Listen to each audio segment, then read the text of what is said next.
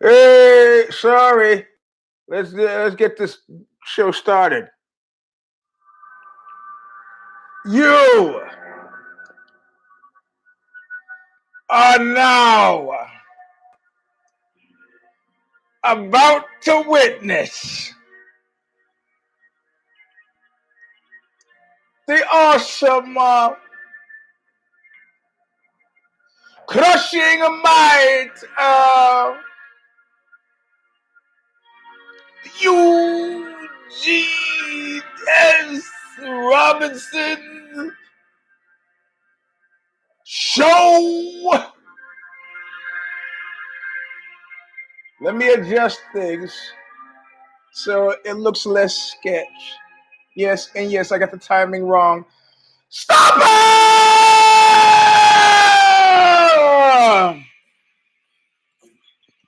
Welcome, my friends, to a show that seemingly never ends. Oh, there's Mr. Set. This is a version of 178 of the Eugene S. Robinson Show Stomper. I'm your host, Eugene S. Robinson. Singing us in, as he has since 2007, Bob Riley from the band Stigmata. The record is called The Calling of the Just. The song is called Intro All of Nothing, still available from Revelation Records in Huntington Beach, California, where they shoot you to death in a nightclub, hit your car with a hammer, and get rid of their pro tem mayors. I own the record. If you want to come direct to me, you can do that too. Or listen to it free on the internet. It's a great record. But there's a reason I chose it. Listen. Listen well. I'm going to get organized.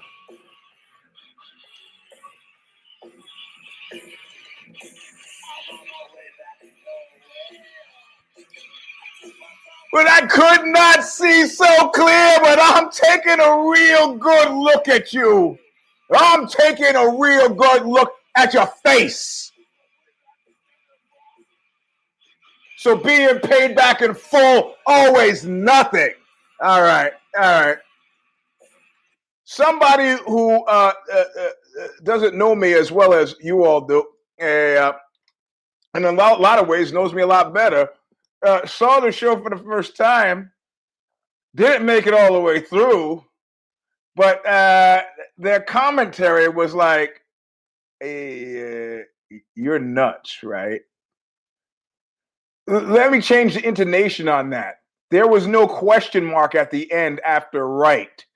It was a statement of fact in their minds.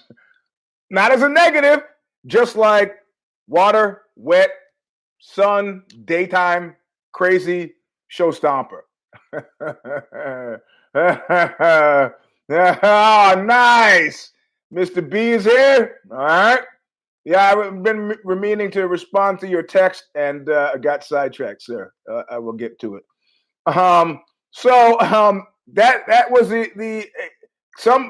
somebody who knows me from the outside, and I have to say, having met some of y'all in person, like in real life, that's not near. There's a perfect 1-to-1 correlation in the consistency. It's not any different, right? Like when I met Vic Rodriguez from Bloody Elbow, it wasn't any different. Like it was like just a fourth dimension to it, right?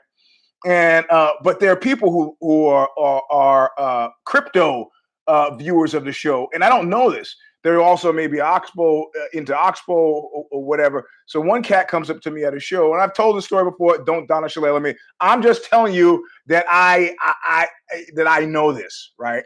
That I know I may have told it already, and that I'm not going senile. I'm letting you know that. So I start talking to the guy. We're talking about shit, and he kind of, in a casual way, mentions fighting, which should have been a red flag for me. It should have been a notification that there's a possibility But the guy, I start telling the guy a story, and I see the telltale signs of eyes glazing over. And I pull back and I kind of stop. And the guy goes, yeah, I listened to the show. It's like, man, you could have told me that before. I just saved you the time. I was like, and I stopped. You already knew the story. So yeah, man. Yeah, you know what? There are honest people out there. There are honest people out there who who have a bigger profile than I do and watch the show. Mr. DT, I said I'd watch your podcast. Sorry, I've had family issues this week. I didn't get to it. Gonna do it. It's not so much that I lie. It's just I say things that don't come true. So anyway, let's get to the commercials and so we can blast into the show. Commercials are pinko95014 at yahoo.com. If you want to PayPal money, if you want to send it like Tommy Pounds, Tommy LB, you just do it the old-fashioned way through through the postal box, which I've given before. I will not do it again because I don't feel like typing. If you know, you know. PayPal, Cash App, Venmo. I gave those last week. Go back to the show, and I think maybe I put them in the chat, which I figured out how to re-enable. Or you go to patreon.com/the Stomper or Stomperville. But no, I don't think so. Because these guys, they're dependent on their shows to eat. Now, I am dependent on this show to eat, but I'm also the kind of cat that if I was starving to death, I would starve to death with my last breath and blame you for the starving, and I would live for that. No, the death metal shirt's not out yet because I still got nine of these unsold. And I'm not going to make any of the death metal shirts. The cool thing is that the guy from that band, Ghoul, is making up the shirts, is actually come up with a pretty good death metal, black metal design for Oxbow. So that would be Scott Bryan. Also made the mugwump for Naked Lunch, the movie with Peter Weller. And so I think it was Peter Weller. And so he's on it. And I didn't know this until he showed up at the Lydia show. So there is that. So now you got the commercials out of the way, got the lead in, and yeah. We'll get to the fights. But first of all, somebody said something, and we touched on it a bit ago, and they said, well, yeah, you talk about evil, you talk about murder, what made murder wrong, we got around to talking about Dante's Inferno, and I kind of dismissed it, and I said, well, everybody reads the Inferno, they read Purgatorio, but very few people have read Paradiso, and there's got to be. But listen. This is like Stephen's Supreme Court definition of pornography. We don't know what it is, but we know what it is when we see it, right? The made up speech from at the beginning of Pulp Fiction, where you talk about the right path of the righteous man. I don't know from shit about righteous. I don't know anything about righteous, right? Like, it's like when I had that moment with LeVay where I was trying to get him to put his fingers or hands around evil, and he was just saying, what doesn't feel good? And I go, well, root canals will feel good, but that doesn't make it evil. All right, so good would be very simply, good is what feels good. Yeah, that's not. I've punched many a person in the face, and that felt great. And yet I recognize that might be substandard behavior on my part. I don't believe I hit anybody who didn't deserve it, or to quote the immortal AC/DC, I never shot somebody that didn't carry a gun. So that's just a barely functioning entree into the nature of good, right? Now I'll tell you at the end of one of the shows before, I talked about the difference between, say, a cock block and a cock assist. And so we come close to it when a cock assist is when you offer aid with no expectation of return. The kind of thing that you might say to someone or in your head, just to be a good guy. Well, the fact that it doesn't cost you anything is I gave that homeless guy $1. What you're saying really is that That dollar is largely insignificant to me outside of the fact that what I purchased is this general feeling and confirmation that I'm a good guy. It's a cheap kind of good. I'm talking about what's elementally good. What you open up the book and you just see good. That's what I'm talking about. When you open up the book and you see good, like what is, and it's a complicated calculus, right? And I could take a shortcut there, but I'm not going to because that's not what we do at Show Stomper. So if those of you had in the scant minutes between when I sent out the new newsletter, which means when I just finished a newsletter, I don't copy edit this stuff. If you see typos, let me know. In the scant minutes before I sent the newsletter and you got it, and I started the show, which means I finished it, sent it, then did the tech stuff to get this show going, sent it. I realized that it was fundamentally a meditation on good, right? And I've done several book tours. I did a book tour for the Fight Book of the U.S. and Europe. That was a blast. My favorite moment about the European thing was I pull into a gas station like in Cardiff, England, get petrol, and I'm at the pump. And I see this guy with cauliflower ears. I'm like, bro, where you going? And the guy, like, I was an American, so I get some depth. And he goes, I go, you train, clearly, right? And I go, look at this. And I reach into the car and I pull out the book. I go, hey, are you going to be at the reading tonight? And he was like, okay, what fight team? So I'm talking to this guy. I got his information somewhere. That was like my favorite thing. And people who know me will know how amazing what happened next is. I gave him a book. I gave him a fight book. I don't think a lot about generosity, but when I do, I never think of Eugene. Gave him a book. Now, the guy was like from Georgia, not the U.S. Georgia, Russia, Georgia. Or Armenia or something like that. I have no idea if the guy was any good, but I'm like, gas station. I gotta give it. God wants me to give this guy a book. So I gave the guy a book. Never heard from him again. That's okay. That was my favorite moment from that tour. So, and that was in Europe. Got stopped by the cops going into Nuremberg, which is completely hilarious because they don't stop you the way they do here. You don't know this. This is like the Pulp Fiction thing. It's the little things. Like in America, if you're on the highway, the freeway, and the cop wants to stop you, they pull behind you, they hit you with the flashes. Normal. What happened in Germany is that the cop pulls in front of you and he turns on his flashes.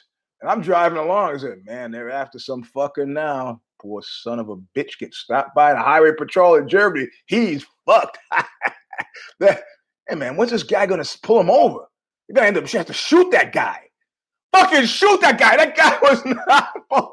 And then he leans out the window and he points at me like, you. I was like, oh, shit, it's me. So I pull over. I'm wearing a suit, protective. And I get out, and the guy's like, what are you doing? So what do you mean, what am I doing? I'm driving. He's like, we're an American. Yeah, I'm an American. Where are you driving to? I said, I got a show in town. What kind of show? I go, what kind of show? And I pull out the fight book, and I go into my sales pitch, and I'm like, and then the guy's trying to get away. I might as well have said, have you ever thought about making money while you sleep? Can I interest you in any Amway products? Scientology, there's something to it. Any of those things, the guy, you could see at this point, the guy is trying to, and he's younger than me, right? So I'm like, hey man, are you training? You need to. And so, like at this point now, they were just gonna shoot me just to get away, right? So they fuck off, and that was a good moment, good moment as well. That's right. Accepted Jesus as your personal savior. That's another one, So these were good moments. But I get back after this tour. And then I did a tour it was so successful in which I probably made my share of Oxbow. Well, that's not true. Oxbow is making a lot of money now, but I would made what used to be our share of my 25% just in books. All I had to do was lug books around. It was disorienting, spend that much time alone, but it was all right. So I take a long, slow screw, my novel. I do a tour on that. I don't do a tour on the play. It doesn't seem to make any sense. But I noticed something after one of the tours. I felt like a fraud, and I felt like a fraud because the narrative of all of my stories. And so at first I was like, well, the audience can read. They don't need me to read from the books. And plus, I don't want to lose the icon. Then they're just watching a version of TV. If I'm reading, I'm looking at you. Yes, I did. So, I'm not going to tell. I know I wrote the book. I know the stories from it, and I'm going to tell stories around the book. Stories that somehow inspired the book, like I killed a man chapter. Stories I know intimately, but that weave themselves into stories. So now I'm a raconteur. I'm telling stories. But then I realized all the stories trended toward the same sort of thing, and this harkens back to me talking about punching people in the face. I was always sure, and it wasn't conscious, I was always sure that I did what I did just now when I introduced the punching in the face to you by saying that I had a reason to punch them in the face. I just said that I never shot nobody that didn't carry a gun, implying that there was a reason to, because I want to seem like a good guy. You have to resist the temptation of what happens when you step in front of a microphone and you have an audience, and that is to be appealing. Yeah, in general, you wouldn't make it as far as you did if you were completely unappealing, unless you're totally unappealing, like either Costas, Costes, and Gigi Allen, who both were distinguished by eating their own shit on stage. You got to just push it off the edge of the pier if you want to be unappealing. Everybody else, I see Rollins' spoken word now. It's like stand up.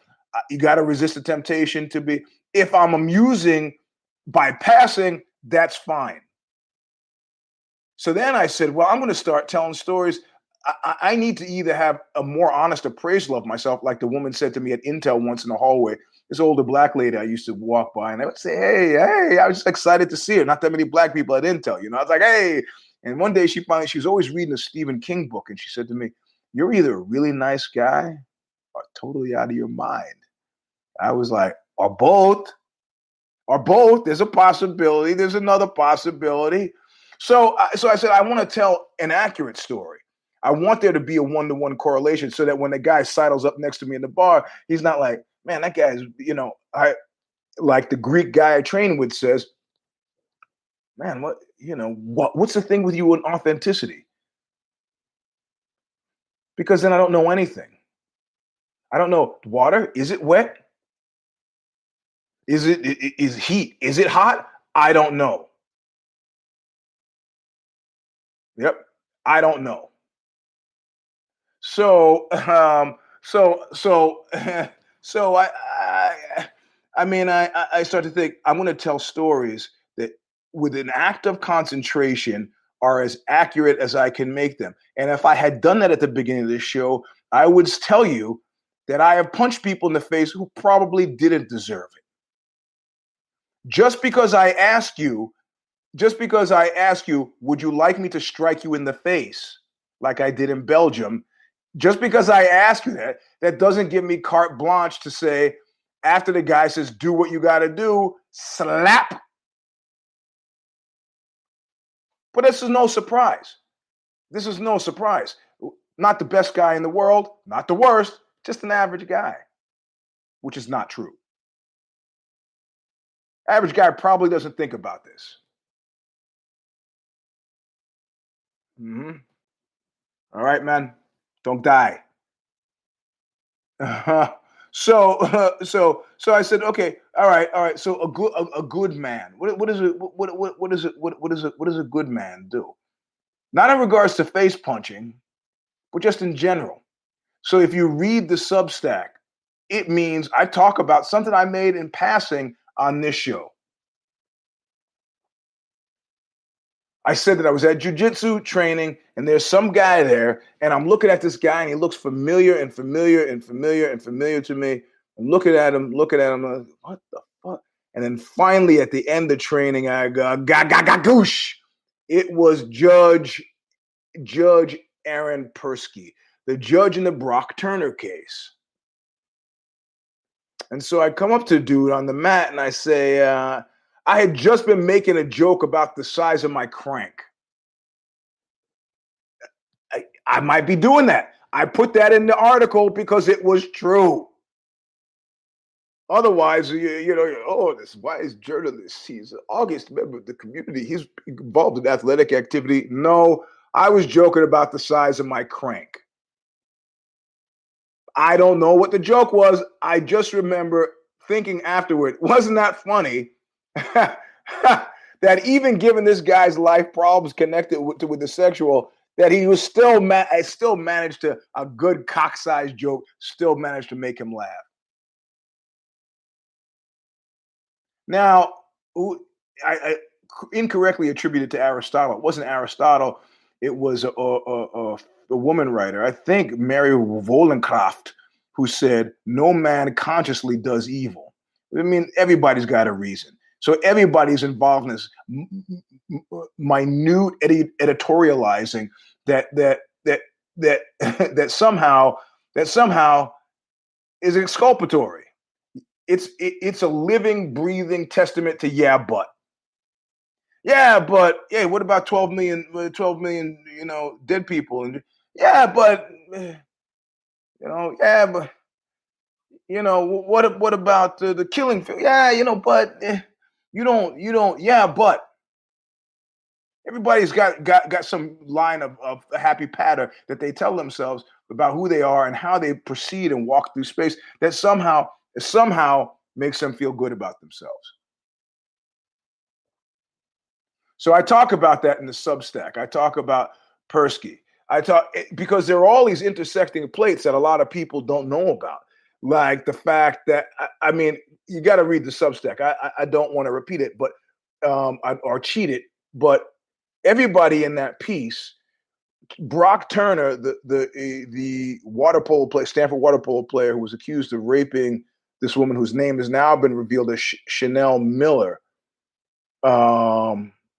His father wrote a letter in regards to sentencing and goes, it seems a shame to ruin a young man's life. This is a rough paraphrase, for just a few minutes of fun. To which I say, can I borrow your anus for a few minutes of fun?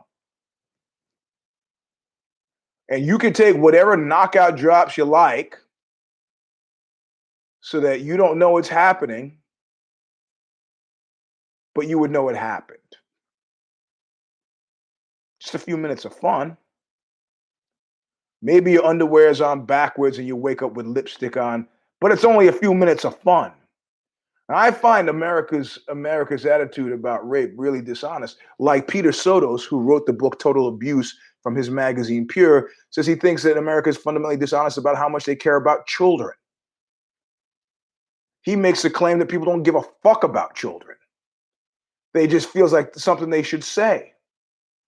Based on the numbers of exploited, abused, missing children, I'd have to say that Peter Sotos might be right.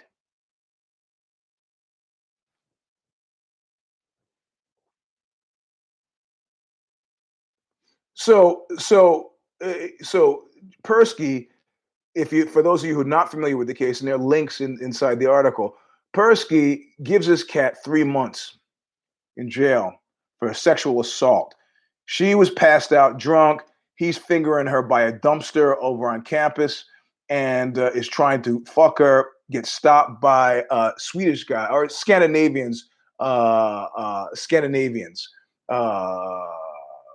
of some kind, Danish, Swedish, I don't know. They chase him, they catch him, they hold him for the cops, they arrest him, the guy goes to trial. His entire life is now flushed down the drain, kicked out of Stanford, a pariah, the whole bit.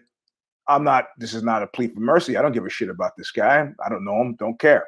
You do the crime, you serve the time, you do the crime. And then Persky gives him 3 months. 3 months. I got guys in jail doing road crew for 3 months for speeding tickets or parking tickets. Now it doesn't help that you start to think if Brock Turner was not an Ivy League guy, if Brock Turner was not a Stanford guy, Stanford's not technically Ivy League, if he wasn't an athlete, Persky himself was an athlete. It was lacrosse, class of 84. I was rugby, class of 84. Worked out in the varsity weight room, knew these cats, had football player friends, knew the delts, I know between 1980 and 84, rape was a competitive sport at the Delt House. There was no internet then. What the fuck were you gonna do? High school girls with fake IDs were showing up, getting shit put in their drinks. One of my last girlfriends at Stanford went to a freshman mixer at the Betas, was drugged and fucked. Decided to just play it off afterward, like, I got so high last night, and I know the cat who fucked her. Sorry for the language if you have children in the room. This is a scene from Apocalypse Now. Is he a good man? Is he an evil man? Who's going to tell that story? Me? Wrong.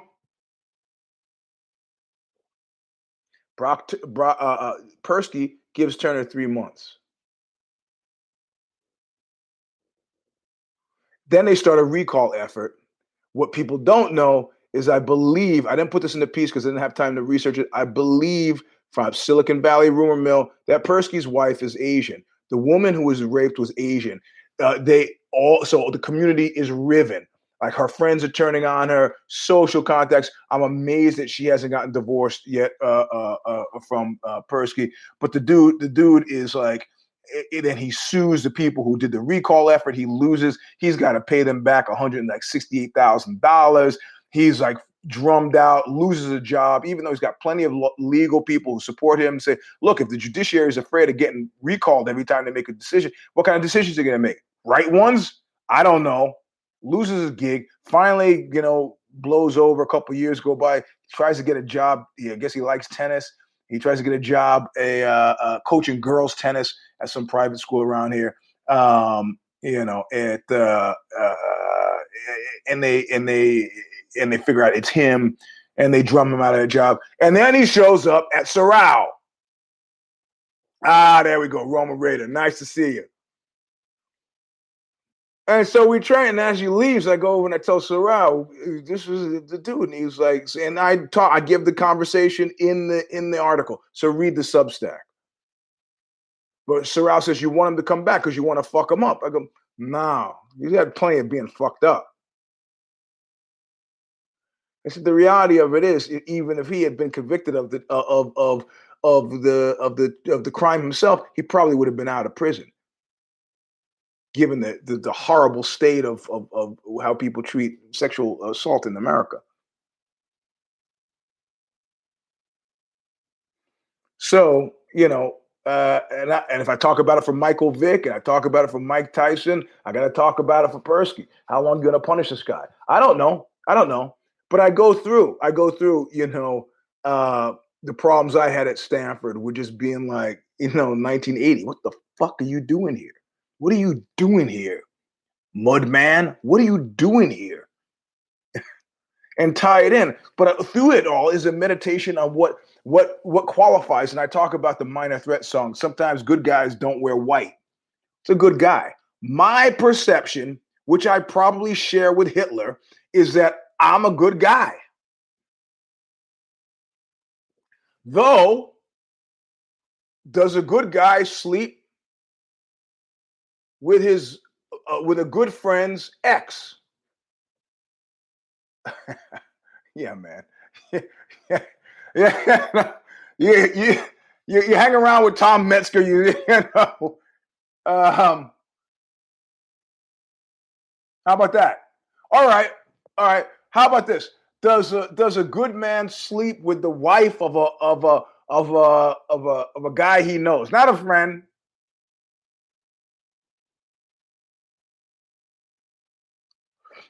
I would actually say that what makes somebody good, I know plenty of people who are good people who I can't stand. Yes, circumstance. Who are good people. What I like is reliability. Friend of mine breaks up with his girlfriend, and he tells me, "Hey, Eugene, could you wait at least 6 months before having sex with my ex?" And I was like, "Would you like me to never have sex with your ex?" He goes, "Actually, yes." I go, "I'm no animal. Most people wouldn't say that, but you've said it. We're friends. That's it." Now I know a guy who's listening to, I told you about him. He's a guy who I ended the last week's show, who's moving into his mansion that he's now turned into a house of prostitution where he's the only customer. And he's the guy who's talking to a guy who's complaining about having broken up with his girlfriend. He's, "Huh? You broke up with your girlfriend?" And as the guy's complaining to him about, he's like, yeah. He's texting the dude's girlfriend. Now, some people would think that was shitty, substandard behavior. But it was predictable behavior. Right. Very predictable behavior. If Popeye was still alive, I put the hamburger on the floor. I go into the other room. I understand that Popeye will eat that hamburger. I prize predictability because it means I have some real understanding in the world of circumstance, what somebody will do and what they won't do. I remember I was in a famous guy's dressing room, just hanging out, talking to him. I'm not going to mention his name because I don't know what I'm about to say was exactly true. Right? So I'm in his dressing room and he says, "I got to go do something." And I could see him thinking, like, I don't really know Eugene that well. Do I leave him here? He seems like a good guy, but then do I leave him here with the wallet? Or do I make, is it weird if I ask him to leave the dressing room so I can lock? Because I'm not making any moves to leave because I gotta, and he says it a couple of times. I start thinking, well, should I get up and go? And then I finally say, you want me to leave? He's like, no, stay. But I could see just this whole thing. And I don't even remember what he eventually does. Maybe he takes his wallet with him, or maybe he leaves it. I don't remember.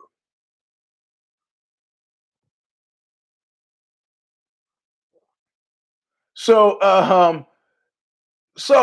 he doesn't know this, but anybody with a deeper cursory understanding of who it is that I am, you could leave a $500,000 piled on your table. I'm not going to steal your money. It doesn't make any sense to me. I steal your money. Somebody steals my money. I would be upset if somebody stole my money. I understand you being upset. I understand it. Well, Eugene, can't you apply that logic to the guy, if somebody slept with your wife, wouldn't you be upset and say, hey, well, when we talk about people, we're talking about different things. Money's a thing. We're talking about people. People do all kinds of things that are counter to your interest. It doesn't make them wrong. It doesn't make them bad. If you read A Long Slow Screw, there's a great scene where the guy is patting his leg and he's saying to Ruby Red, I think is the character's name, like, come and sit on my lap and tell me what's wrong. And as she's sitting down on his lap, before her ass touches his trouser leg, she says, I've been having sex with your friend Steve for the last 12 months. And he stands up. He stands up so fast that she falls to the floor. Now, I stole that scene from real life. Didn't happen to me. She was a killer. She looked at him, and as she sat down, she didn't like the patronizing leg pat. Oh, tell daddy what's wrong. Oh, what's wrong is I've been having sex with Steve for the last 12 months, and I feel bad about it. Aren't I a good person because I've now confessed this to you?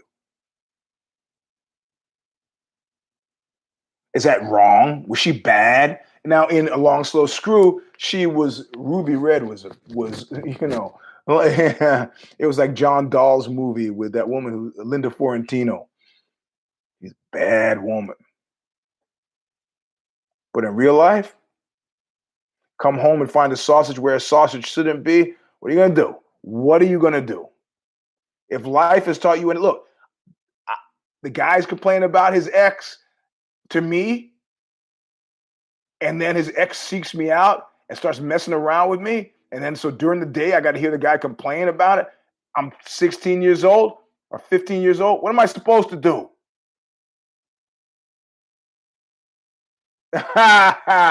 It's Mr. Ryan Merrill.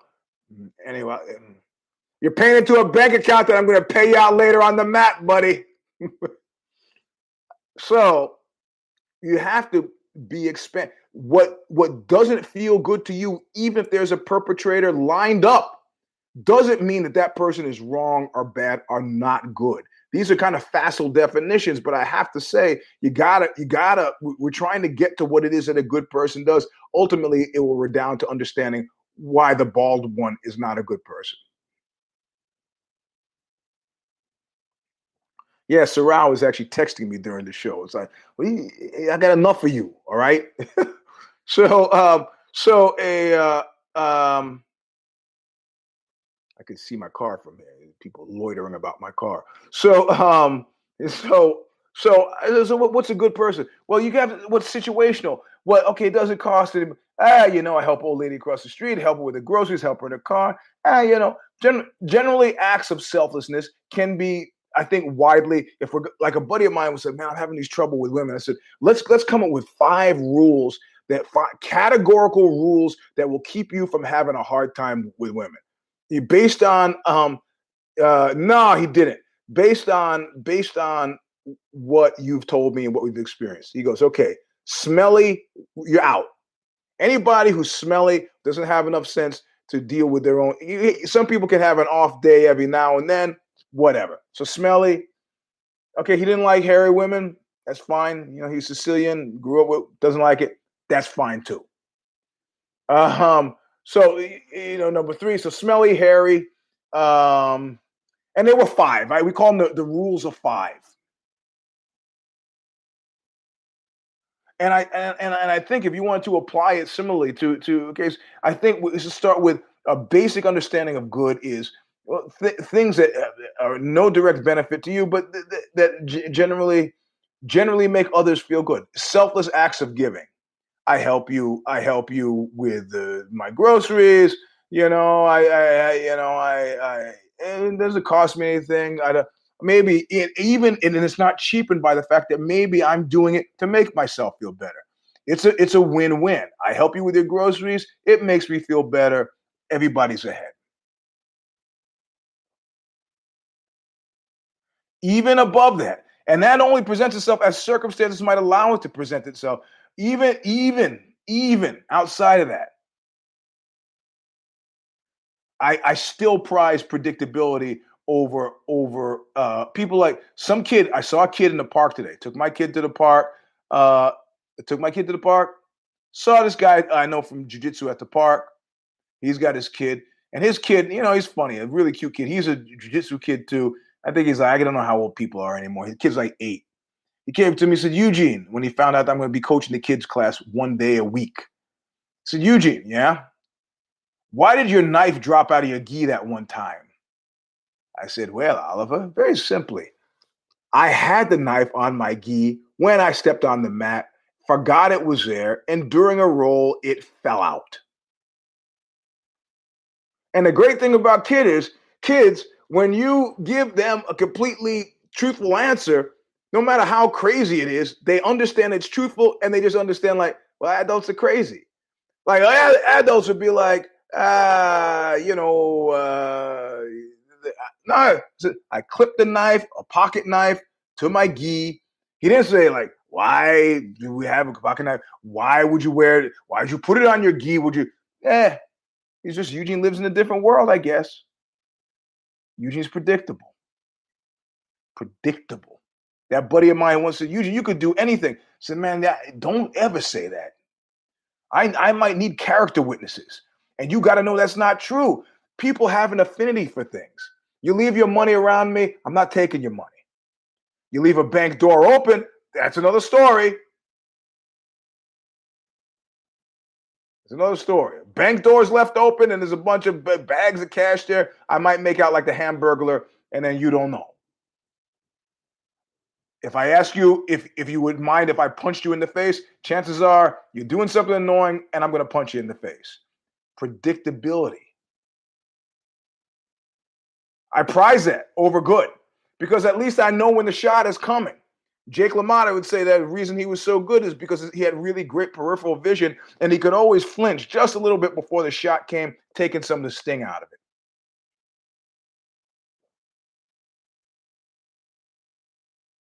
Good guys, typically, it doesn't even have to be a long view. It's a practice and a process and an orientation. Anytime somebody has accused me of rank shit online, anytime anybody's ever accused me, I go ahead, prove it. Typically, there's a pattern of behavior. Anthony Rumble, Johnson, patterns. Go ahead. Find people, guys like, you, anything that anybody's ever accused me for online, my attitude is, prove it. Go ahead. Because if you know me, you know right away when you hear it that, yeah, he probably did that shit. Hey, man, this is my wife. What? Your wife? Yeah, he did that. Man, I was just there to mind my own business. The next thing I know, Eugene hit me in the face. Yeah, he did that. But anything that violates my sense of fair play, nah. It's when you don't have a sense of fair play that you barter away any possibility of being a good guy. The bald one, that fight was dog shit last night. And I didn't say anything. Care Don't Care preview, which looks back at the fights that we just saw, but pretty much is the show. It's a preview show. I didn't say anything. I recorded it earlier today, right after jiu-jitsu. And they edit it and it goes up tomorrow. If you follow on Twitter, Steph sends it out. It's also up on Bloody Elbow. And I said, I want to see what Steph says. And Steph was like, these were pretty great fights. The difference is Steph and I went into it. Yes, only for special people, man. If you haven't been invited, what can I tell you? Look at the page, Sunday service. Were you there? You weren't there, Merrill. So anyway, Steph, really enthusiastic about it. Why? Well, she didn't expect much, and she got a little bit more than that. So she was happy. This is like the classic Fred Blassie, classy Fred Blassie blast. Say that 10 times fast. Where he said, when you were born, your parents were happy. Your father wanted a boy, and he was happy. Your mother wanted a girl, and she was happy.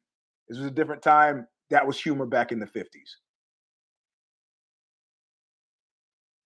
I didn't expect anything from the fight and got so much less. Yes, according to some of you on Twitter, hit me to Bahamunde's spinning kick, the last 5 seconds of the round, put out Roosevelt Roberts. I had to watch that. I didn't intend to watch a fight.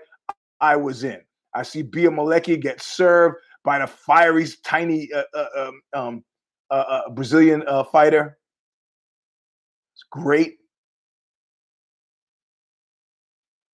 The Royval Pantoja fight for us jiu-jitsu heads, phenomenal. But everything else was like, I wanted to die. Listen to Care Don't Care for my take on the Gastelum Cannonier fight. That was. I felt like I was in no exit. That play. That I was dying. And that I was in hell. Some of those fights. And additionally, if you started watching at 4:00, you know that you weren't finished until 10.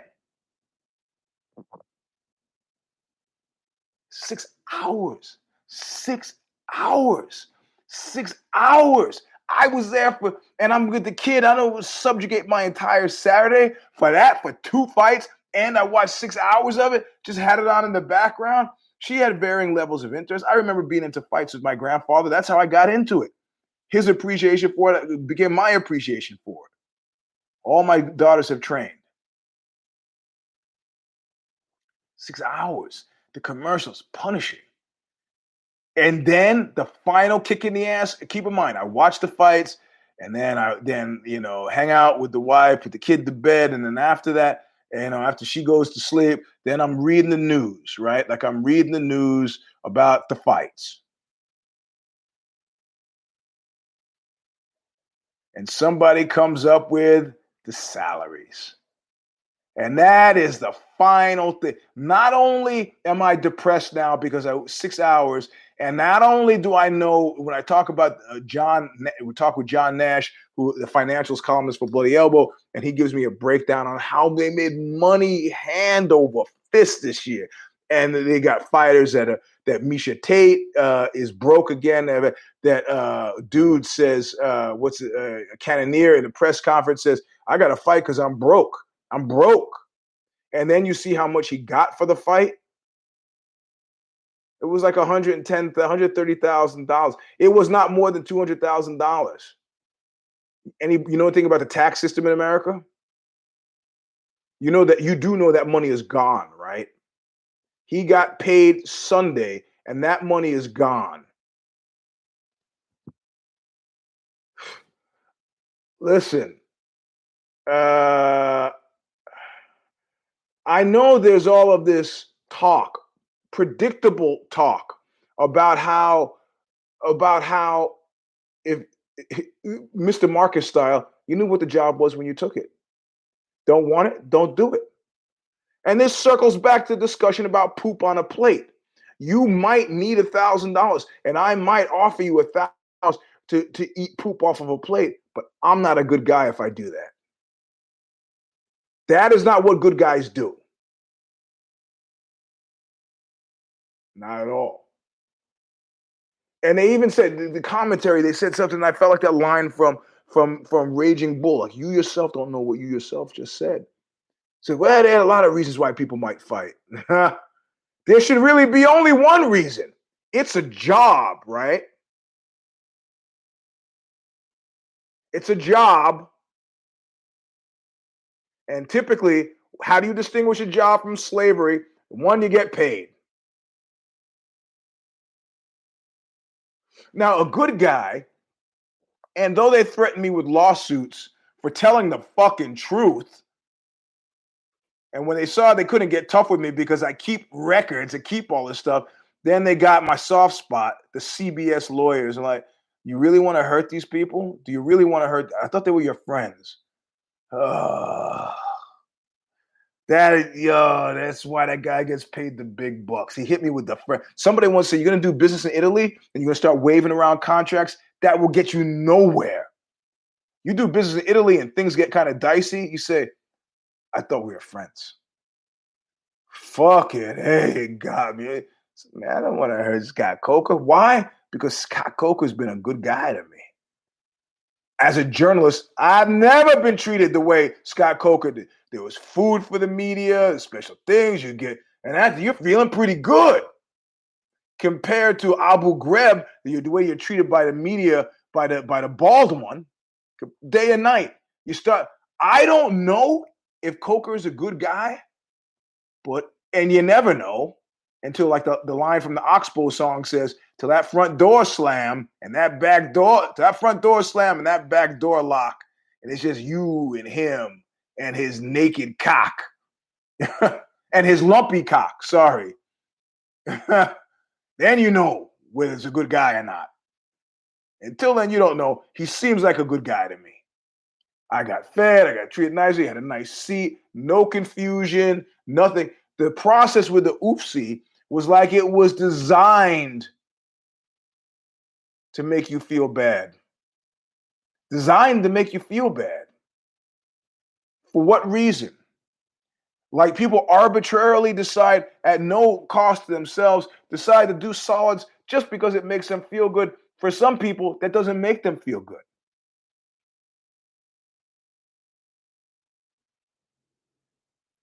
In other words, like the guy Scrooge, if you remember, if you read I swear to God, this was in the original one, that Ebenezer Scrooge, one of the things he would do is he would have a frying pan and he would heat up coins. And when the kids would come around singing Christmas carols, wanting coins, and then he would throw the red hot coins out the window to the kids and then watch them try to pick up the hot money. At the end of the day, he's still out of that money. But it meant more to him to make that an exchange of misery. At one point when I was running Skull Game, one of the guys reviewed what was an increasingly gonzo level of porn. And he was like, everybody at Skull Game had their thing, like Steely Rob. Any anal videos, give it to Steely Rob. The Flying Dutchman, anything with transgendered people in it, he was in. Everybody had their own thing. I reviewed under the name Vinny Rose. So whatever nobody else wants, I'll take. Italian Sal, one of the other reviews, Judge Roy Bean, Hotbox. These were some of the names of some of the writers who want to preserve their real life careers, so they use fake names, including me.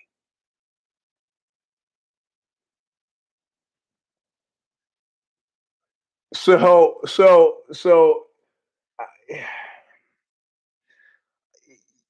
the guy, I forget I know his real name, but he was reviewing some of the Gonzo stuff. Some of the stuff put out by the Meat Holes guys, where the point of the thing is not sex, but just to make the person who you're fucking in the video miserable. Miserable. And at one point he was like, don't send me any more of these. And one of the reviews he wrote, he said something very much along the lines of, if you hate women this much, why are you making these movies? And I thought, well, that's a really simple answer. Because they're making those movies because they hate women. Not why are you making women? They're because they hate women. They hate and they fear them. So fundamentally, I've got to stretch that back to the bald one. He could give more than 16%. He could do that. He could pay fighters more than 16%. Like all the other sports athletes. The people at Endeavor, ESPN, they don't need the bad press. Yeah, it's a for-profit corporation, but it depends on how you look. Apple made adjustments where people said, you're mining stuff for your phones that is slave labor is digging it out. Whether it was cosmetic or not, they cared enough. They cared enough to make a change. Because keep in mind, these are two things. It's at no cost to you. I helped the old lady with her groceries. What does it cost me? 30 seconds of my time. 30 seconds of my time. If he were to eat, do you know how it would improve people's lives if he were to give 6% more, 3% more? Slippery slope, even at the rate of cost of living. But like the guys who make gonzo porn, or what used to be, Meat Holes is long gone, I think. I think it's been replaced by facial abuse, Big Red, and so on. And it comes up because they're legal filings. They're not making it's like if the reviewer who's the Argentine was the reviewer's name, and he said because he was actually from Argentina, that hence the name. He said if you hate women so much, why are you making these movies? And he's like, what? He's missing the point. It's because they hate women that they were making these movies. And so I have to extend that to the bald one. It's because he hates fighters that he's doing it. Because if you liked fighters, you wouldn't do it. I'm not even going to talk about the fights yesterday because the veneer, the stink of fighter hatred was all over it.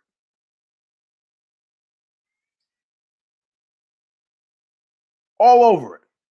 All over it. Up to and including the fact that I don't even believe the bald one was there. He didn't show up.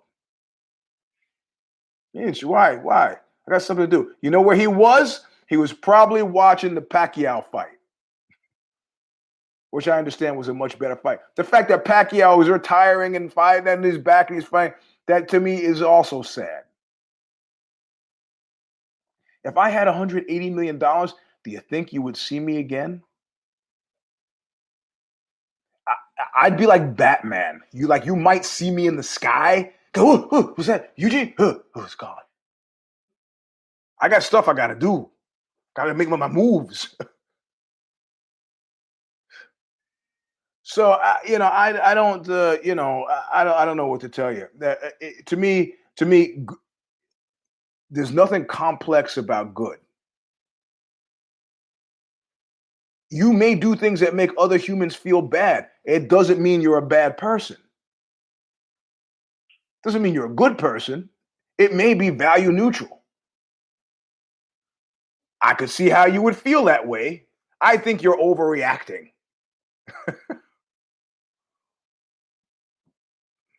You might not like me having sex with your mother. It doesn't mean your mother was unhappy. Sometimes it's not about you. But the fact of the matter is, in general, there's a wonderful simplicity about good stuff. It's stuff that, and also the shine of good stuff. It's like Bill Burr talks about how when his wife one day he's sweating on the roof doing some roofing, just brings him a sandwich, and he goes, he still thinks about that. Just arbitrary. It's a nice thing. So it was his hunger is sated in the first 3 minutes, but the idea that somebody thought about him for even just a second and gave him something, it's nice. It's nice. That was a bona fide, definable good. Now, if it was revealed later that she felt was motivated by guilt because she was having sex with his best friend, does it diminish the quality of the goodness of that act? It does not. It does not. Not at all. Generate people feel good, and that this glowing thing around them where it's like there's just a series of good things. That's a tractor. The kid has figured out how to turn the tractor on. Let's wait till the tractor stops.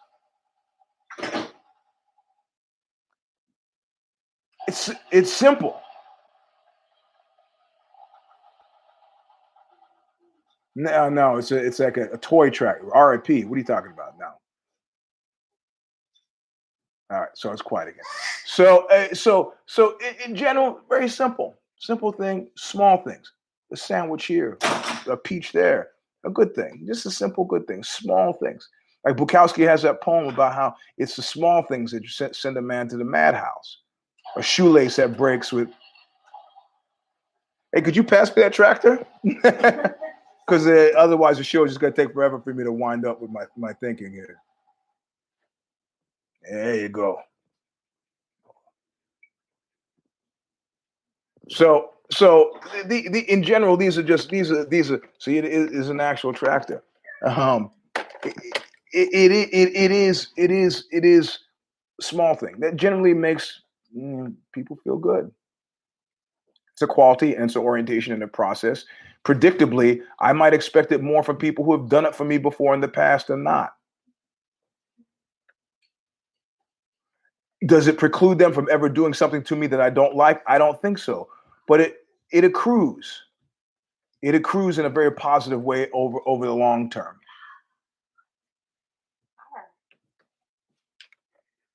Good is small and constant and regular.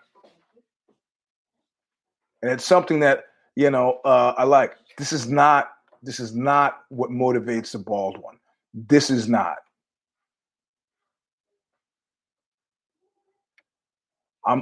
Next week is my birthday. I turned 59 years old. What JB says right there, Dana, you can't do that. Oh yeah, watch his asshole. I don't understand that. Of course, I don't have a $36 million beach house. I don't have a $36 million beach house. I don't have a multi-billion-dollar organization. How many multi-billion-dollar organizations are led by decent guys, good guys? From his point of view, he is a good guy. Look at how many people have been able to buy houses off of what his administrations. How many people have bought houses? How many people have been able to put their kids through college? Look at the health insurance. Look how many people he's taking care of. From his point of view, he's a great guy. Sometimes it's not what you do, but what you could do that you don't do.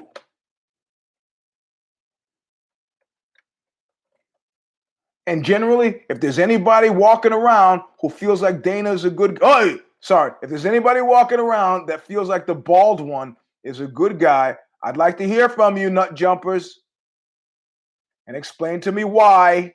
I'm not coming at you from a strict anti-corporatist position. I'm not doing that. I'm just saying that there are good ways to do it and there are not so good ways to do it. What does a good man do? What do I know? Are people generally happy with me? Sometimes. Am I, insofar as possible, at no cost to myself, doing solids for people who need solids done for them? Sometimes.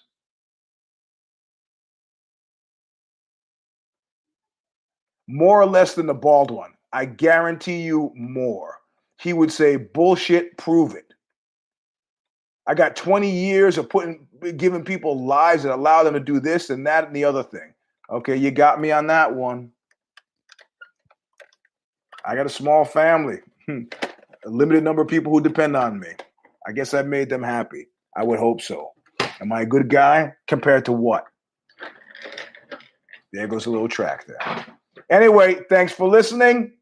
This has been the Eugene S. Robinson Show, Stomper. This is version 7. 8. 178 of the Eugene S. Robinson Show, Stomper. Monday at afternoon. Yeah, that Dana White thing. God, the bald one thing with his mom is strange, but I don't get along with my father, so who knows? So Monday afternoon, if you're subscribed Twitter, you will see Care Don't Care preview that I alluded to.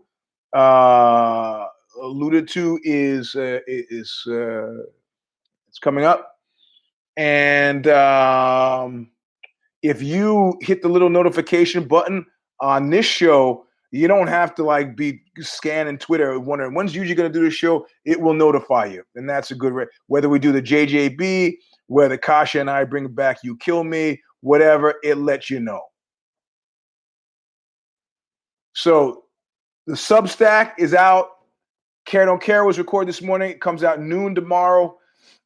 This show is about to be done. Tuesday night, Kid Nate is back. So we do half an hour of the special secret metal evolution thing as part of the Let It Roll podcast. And then we do If the Shoes Fit. And that is the week. Hope you don't die. Saturday night's fights, same thing. 14-card fight. 2 cares. Sunday we'll have something else to talk about. I'm hoping this thing that I keep teasing that I'll be able to talk about to explain the last 2 years to you will make sense and that I can get it done. Yeah, thank you. The Substack has been fun to write. Anyway, we'll see you soon. Don't die between now and then. And you know what I always say? Look what you made me do!